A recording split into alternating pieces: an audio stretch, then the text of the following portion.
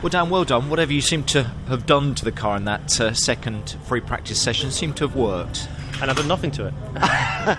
There you go. Yeah, I think as a team we tend to run FP1 a session where we do quite a lot of the tyre bedding, quite a lot of the just preliminary work for the weekend. My first time in a touring car, and the only job I've got is to build up to it. It's not about being fastest practice 1, it's not about being fastest practice 2. It's come qualifying is where I need to be on my game. So it's a little bit of exploratory, see what works in a touring car, what didn't, maybe did work in a Porsche or vice versa. And then FP2 we tried to step it up a bit. We give it a bit more of everything. Certainly try obviously a better set of tyre, which I don't try in FP1. Really happy with FP2. Car felt really strong.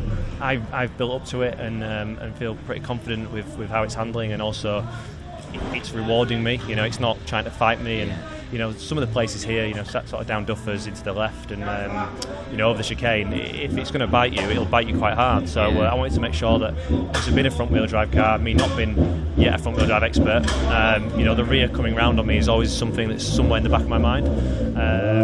So once I get over that, which I have done, the speed tends to start to come. Yeah, exactly. But it leaves you in a nice frame of mind ahead of qualifying this afternoon, which will be crucial again, won't it? Especially on this circuit. You know more than anybody just how important it is to stay out front. And, if you can put yourself up the front, you're in a much, much better place. Yeah. When I came to touring cars, I didn't think qualifying would be quite as important as what I've been doing.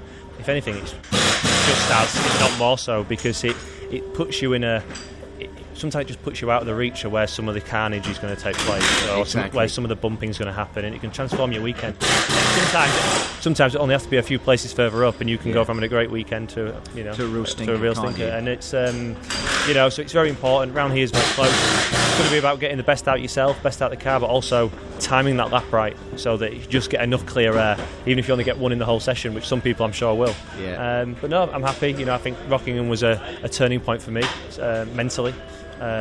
Psychologically, I think I've come here in a much better frame of mind, much happier with myself, and I feel in a good place. And I just want to keep that going. I just want to be the Dan that was the Porsche driver. So you never went away. That's the plan this weekend. Yeah, excellent stuff. That was a good session, Dan. Well done. Cheers.